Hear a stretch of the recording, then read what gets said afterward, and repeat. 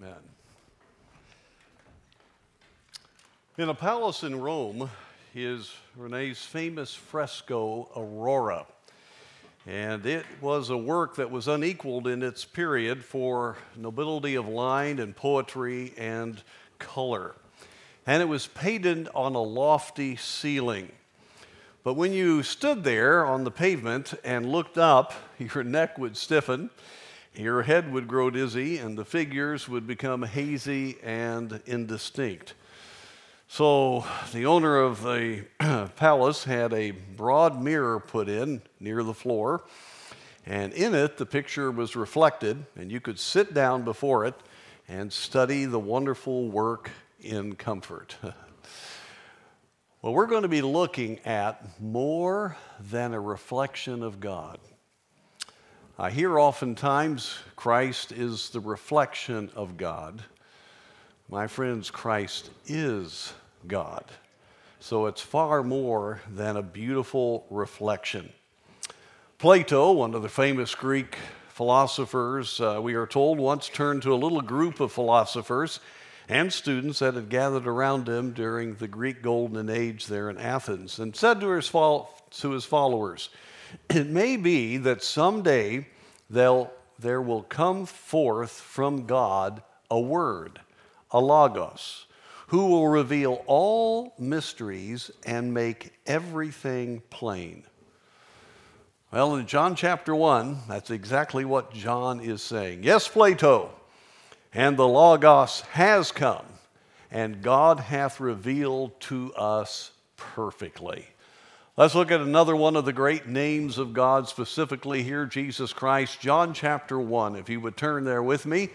The very first chapter of the book of John, as we're looking at the great attributes, names, the different facets of the beautiful portrayal of God as given under inspiration in Scripture.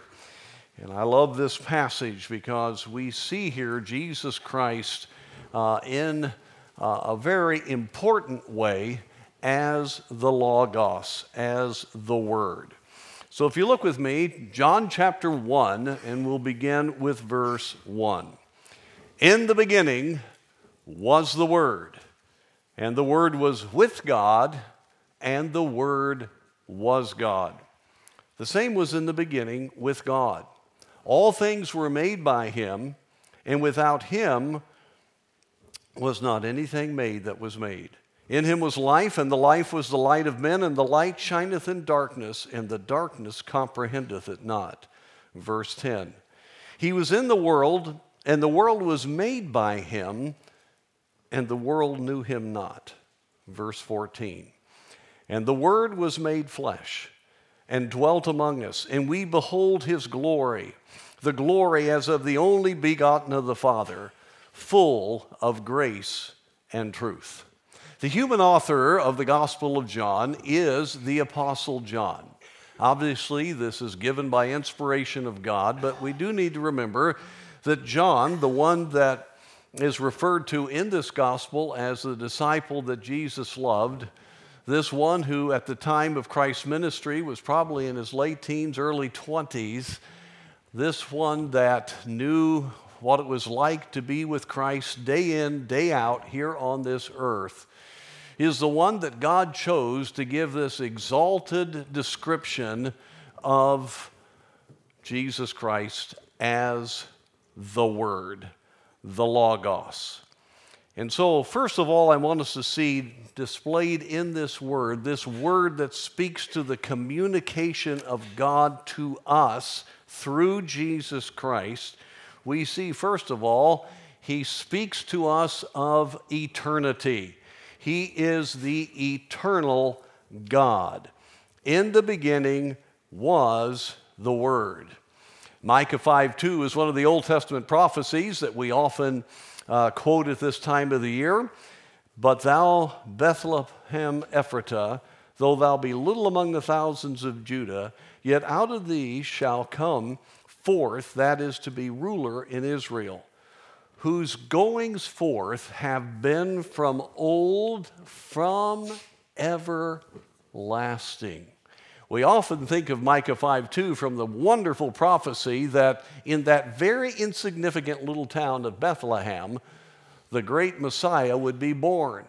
And of course, if he was the son of David, that would be the place he would have to be born, but that had been lost in the minds of many of the Jewish people. But at the perfect time, Jesus Christ was born at Bethlehem. But in this verse, we see that he is from everlasting.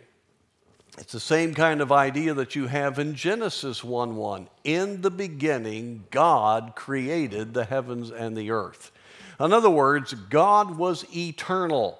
So as things begin from our temporal perspective here, as the earth and the heavens were created, and then, of course, Jesus went through the incarnation to become God in man, the God-man, the Lord Jesus. There you have a point in time. But Jesus himself is the eternal God.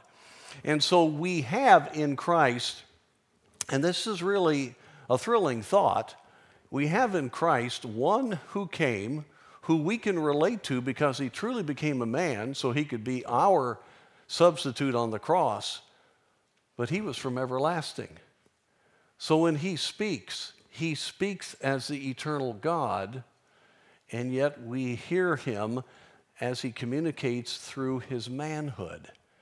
He knew what was going on way before the universe was ever here. He is eternity himself. That's a mind, just an overall kind of thought. But that's a communication that we get. He said to the Jewish leaders, before Abraham was, I am, using that term again. He was the great Jehovah God. He knows no time. So we are having there in the Logos, and that's the idea of communication. It's personality in communication. We have the fact that our God is eternal. We've already looked at that. And in the beginning was the Word. And it's important for us to understand what is being stated here. He is eternal. This one that we worship today that came as a babe in the manger existed in all of eternity. And that changes the whole picture. When people get a hold of that, you have to then bow before who he is and why he came. And this Word was with God, and the Word was God. Now, this is just glorious truth. Jesus Christ was part of the Trinity all throughout eternity. Our minds, by the way, don't think too long and hard about eternity past. You will get a headache. I promise you that. I have tried to do that, and it's a lost cause. We do not know eternity from the past. It's just, we know an origin of everything. But we have a little better idea of something just continuing on. So that one is a little easier to grasp a hold of. But he was with God, and here we have it, the Logos. Jesus Christ is God. My friends, he's as much God as God the Father, as much God as God the Holy Spirit. And so the reason the world still, worldwide, stops at Christmas time with awe, even if they don't even begin to understand it, it's because God came to this planet. The Creator God came. And he came, as was mentioned earlier, in a way of the greatest humility to come and identify with us. So he is deity. He has full equality, and yet I want you to notice, with God, was God, you have the distinct persons of the Trinity. And so you have a unity of nature, and yet even in this statement, you have that glorious mystery of the Trinity there. And so Jesus Christ was fully man and fully God. And that's why he could be the Savior of the world. I want to remind you, and I say it often, but it's something that ought to stir every heart here, is that Jesus Christ became man not just for 33 years. When he ascended into heaven, he had the glorified human body. And he is seated at the right hand of the Father right now in a body. That means though he's God, he is omnipresent, he's infinite, he still shows forth his person in a human body, forever identified with us. And we have that wonderful, glorious opportunity to know him in that way. The famous story of Daniel Webster, when he was in the prime of his manhood, he was dining with a number of top literary men in Boston. And during the dinner, the conversation was all around Christianity. And Mr. Webster frankly stated his belief in the divinity of Christ and his dependence upon him as his Savior. Well, one said to him, "Mr. Webster, can you comprehend how Christ could be both God and man?" Mr. Webster promptly replied, "No, sir, I cannot comprehend it. If I could comprehend him, he would be no greater than myself. I have a superhuman Savior." And how true that is. He is the God-man. So, in the beginning was the Word, all eternity, with God and was God. And Jesus is the Creator God. We see here as we think of him being the eternal God. Verse 3, all things were made by him, and without him was not anything made that was made. The idea here made has the idea of became rather than constructed. All things came into being because of him. We know from Hebrews chapter 11, verse 3, that he spoke everything into existence by his word, out of nothing, ex nihilo. My friends, our Savior is powerful.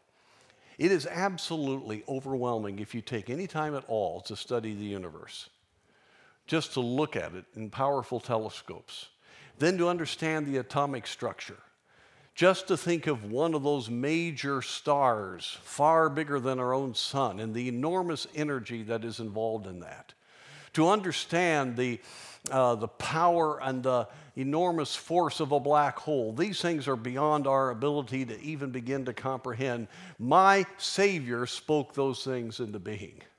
That is an amazing but glorious reality.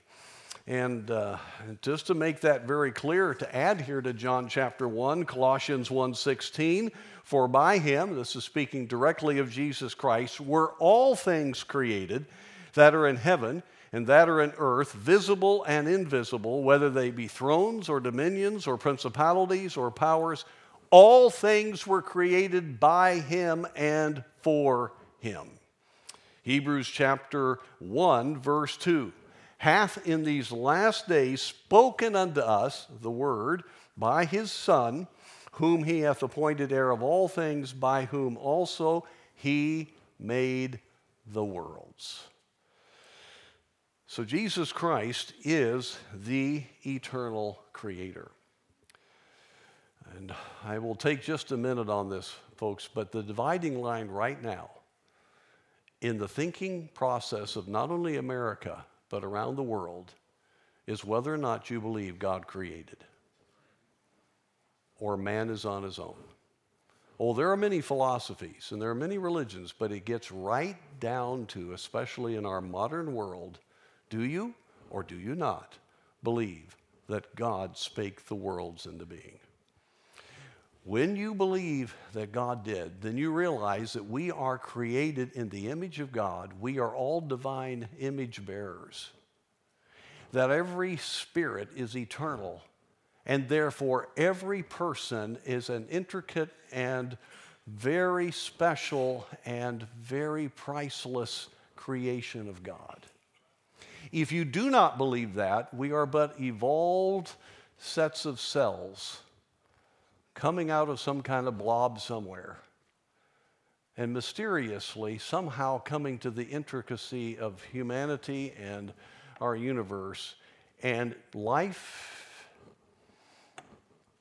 what value does it have except to each other? And that's why you have some of the most horrendous things now being thought and done internationally. You look back at the philosophies that have created the greatest heartache and the greatest travesties against mankind, you will find it comes out of a non-creationist perspective. My friends, I believe that God created.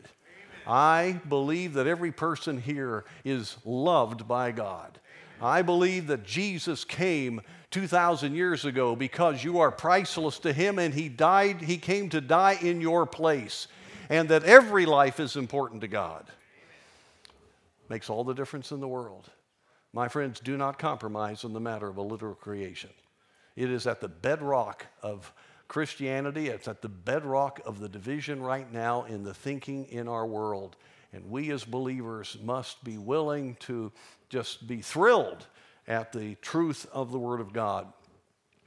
Given the story before of the professor who constructed a planetarium, and it was a precisely scaled model of the universe. And a student came into his office and asked him who made it. And the professor said, "No one." The student laughed and asked again, "Come on, who made this fantastic piece of precise work?" The professor said with a serious face, "No one. It just happened."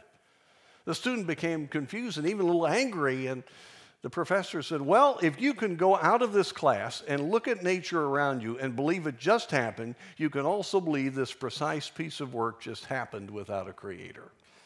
And that simple perspective is absolutely right. In 1823, Charles Darwin went to the South Sea Islands looking for the so-called missing link.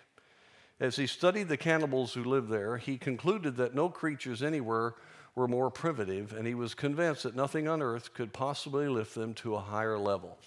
By the way, you know where eugenics came from? Look at the title of the original work of Charles Darwin. The inferior versus the superior races, because of his perspective on evolution. Very, very interesting. I could go for hours right now. I will not, but do keep that thought in mind. But listen to this illustration here. He thought that he had indeed found a lower stratum of humanity that would fit his theory of evolution. 34 years later, he returned to the same islands. To his amazement, he discovered churches, schools, and homes occupied by these former cannibals. In fact, many of them wore nice clothes, gathered together to sing hymns, and he soon learned the reason why. Missionary John G. Paton had been there proclaiming the truths of salvation. Darwin was so moved by their transformation that he made a generous contribution to the London Missionary Society. Darwin's missing link thus continued to remain missing. And by the way, he did come, I don't know if he was saved at the end of his life, but he did come to renounce a lot of what he believed. But the sad fact is that we as human beings want to be our own God. That's exactly how Satan tempted Eve. Ye shall be as God. And if you look with me there at verse 10, I read it earlier. He was in the world, speaking of Christ, the Logos, the Word, and the world was made by him. We just went over that. And the world knew him not. The world and his own people rejected him. And what a tragic thing. The Jewish people wanted a deliverer, not a savior. And here was the one that came exactly according to Daniel's perfect prophecy found in Daniel chapter 9, right to the day. The only one that could have ever been the Messiah, born the son of David, but not under the curse of Coniah, but having the right of the Solomonic line, being the adopted son of Joseph. An amazing reality. And yet they rejected him because they wanted a human deliverer, and mankind doesn't want to admit they need a savior. Oh, that wonderful passage of Isaiah chapter 53 that speaks of Christ. Verse 3, he is despised and rejected of men, a man of sorrows and acquainted with grief. And we hid, as it were, our faces from him. He was despised, and we esteemed him not. And folks, we're naturally rebels. And Jesus came to save this world. In the fall of 1775, this famous story, the manager of Baltimore's largest hotel refused lodging to a man dressed like a farmer because he thought this fellow's lowly appearance would discredit his inn. So the man left and took a room elsewhere. Later, the innkeeper discovered that he had turned away none other than the Vice President of the United States, Thomas Jefferson. Immediately, he sent a note to the famed patriot asking him to return and to be his guest. "Tell him I have already engaged a room," Jefferson said. "I value his good intentions highly, but if he has no place for a dirty American farmer, he has none for the Vice President of the United States." My friends, Jesus Christ came, the creator of the universe, the royal deity, came into a dirty cave stable and identified with all of us because he came to die for us. But proud, independent humanity does not want to bow before God.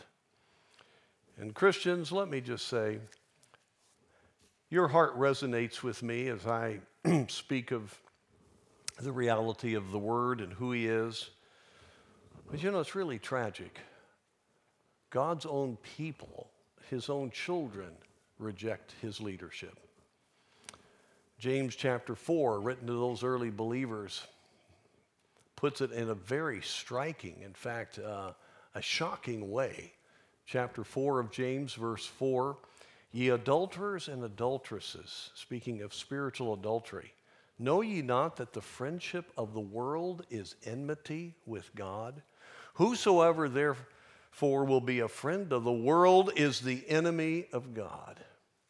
Oh, as you look at the story of Christ, from the rejection of Herod and trying to kill Christ and killing the babies of Bethlehem, all the way to the rejection of the religious leaders and then the Roman government and then Christ cruelly put on the cross, you see this rebellion and worship of man all the way through that, and you see it all the way to today. And we as believers who have been saved by this one who humbled himself and came and died for us and loved us, we as His own children, if anyone should understand what He's done for us, it should be us. And yet we do what we want to do. I'm telling you, folks, we will be in eternity a long time, which is glorious. We'll be there forever. But we'll be seeing and adoring the very Savior that we haven't been willing to listen to.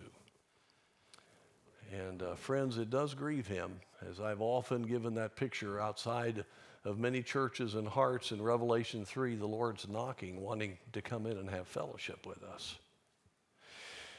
All right, secondly, we see here He is the incarnate Son of God. In other words, that means the incarnation, He became man. I've already been emphasizing this.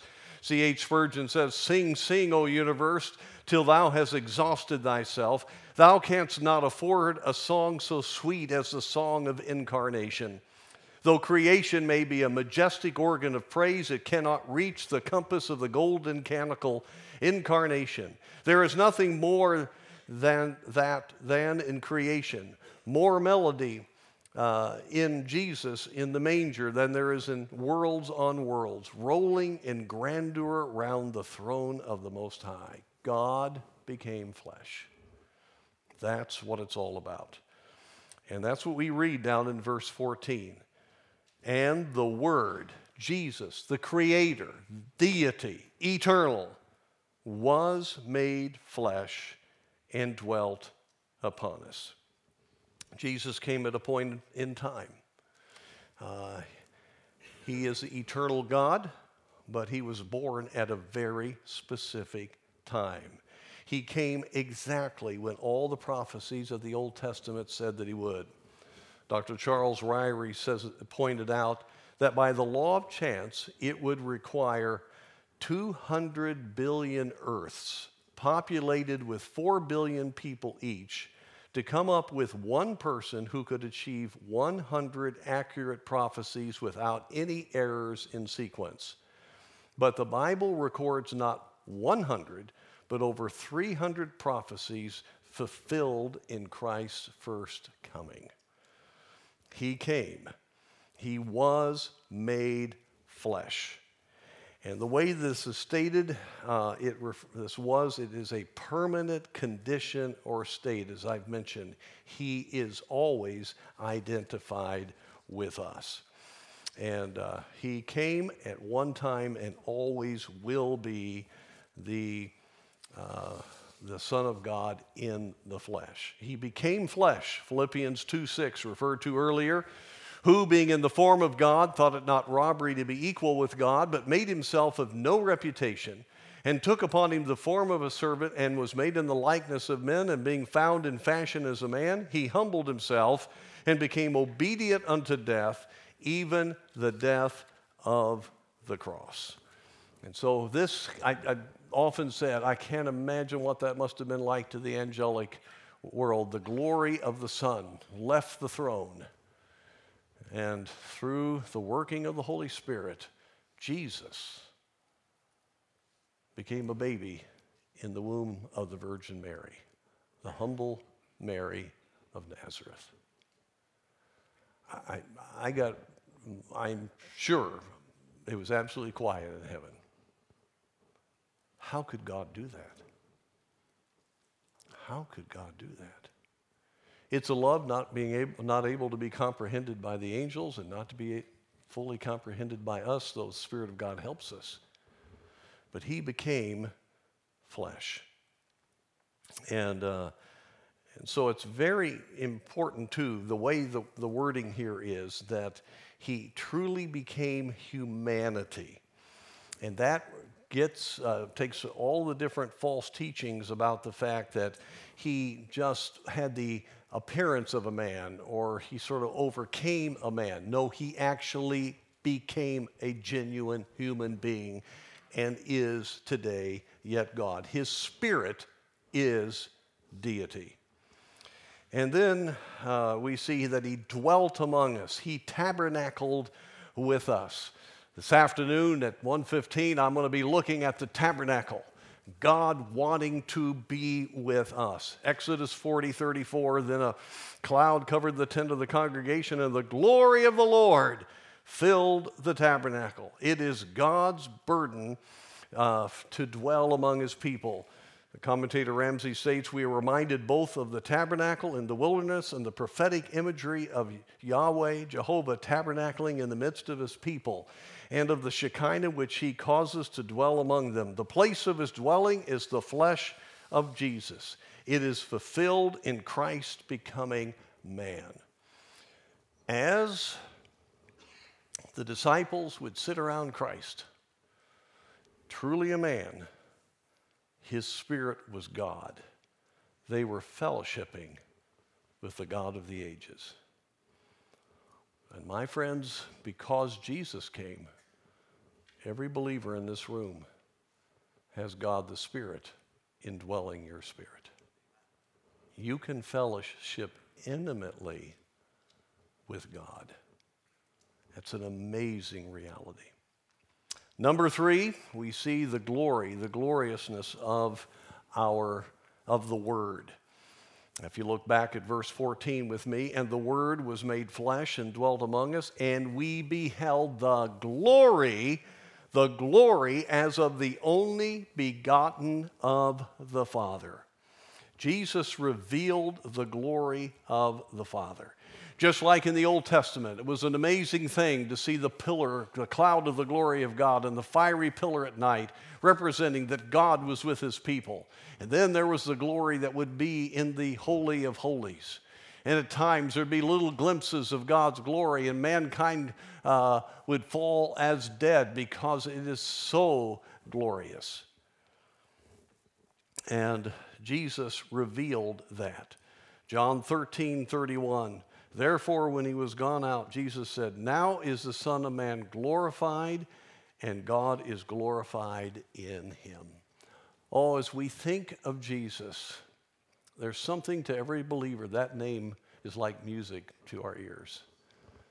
Jesus. If you're hurting, just to think of Jesus. Well, why is there such a warmth? Why is there such a comfort? Why is that name? Well, it's salvation. Jehovah saves. But it's also because he revealed the glory of God. You're responding to God. You see, you were made by God for him. Your spirit is made in the image of God. And when you are saved through the grace that comes because of the finished work of Christ, your heart then is united with God, and the Spirit of God indwells you, and everything about you comes alive. The very reason for which you were created now begins to occur, and that comfort, that warmth, that strength, that sense of purpose comes because now you're beginning to operate the way God wants you to function. And so, just like Jesus revealed the glory of the Father, we now are to show forth the same glory in our lives because we are indwelt by the Holy Spirit. And that's something that we need to understand, as 2 Corinthians chapter 4 talks about. We have this treasure in earthen vessels. Our very face should show forth the reality of the face of Jesus Christ. And we need to do the same. You know, in the days before electricity, you had oil lamps. And if you've ever been around those, they get blackened pretty quickly. And they were the main thing used for lighting in cities and so forth, and farmhouses. But if it was going to work the maximum, the wicks had to be carefully trimmed so the flame could be bright and even, and the globes had to be cleaned so the light could come out and it could be clear. And so we as believers, we have the glory, but we certainly have dirty globes a lot. Selfishness holds back. And the darkness of this world that we allow into us, that Satan is able to deceive us, keeps that light that is in us from shining forth. Aren't you glad Jesus came as the unobstructed light of the world? And oh, he could be seen. That's why he was even reacted to. But remember what he said to his disciples and to all of us: ye are the light of the world. Folks, we as believers should be so walking with God that the light is obvious. It should shine forth in a community. There ought to be no doubt, whether people like it or not, there's something real about the church of the living God. And so we have the privilege of doing the same. Oh, the effect of the Christian life. I had the privilege for a number of years of being on the board and the vice chairman of Russian Gospel Ministries. And George Evans was one of the top leaders of the Russian church. He had been put in prison for years, and then in a prisoner swap was able to come to the United States, got to know him well. And one of the many stories of the tremendous testimony of believers that I heard of was such as the story in 1974 of a former criminal, Kozlov, and he later became a church leader.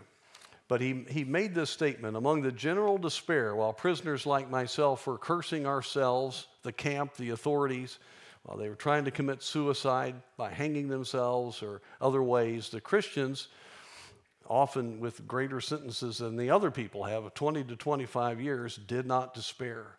One could see Christ reflected in their faces. Their pure, upright life, deep faith and devotion to God, their gentleness and their wonderful manliness became a shining example of real life for thousands.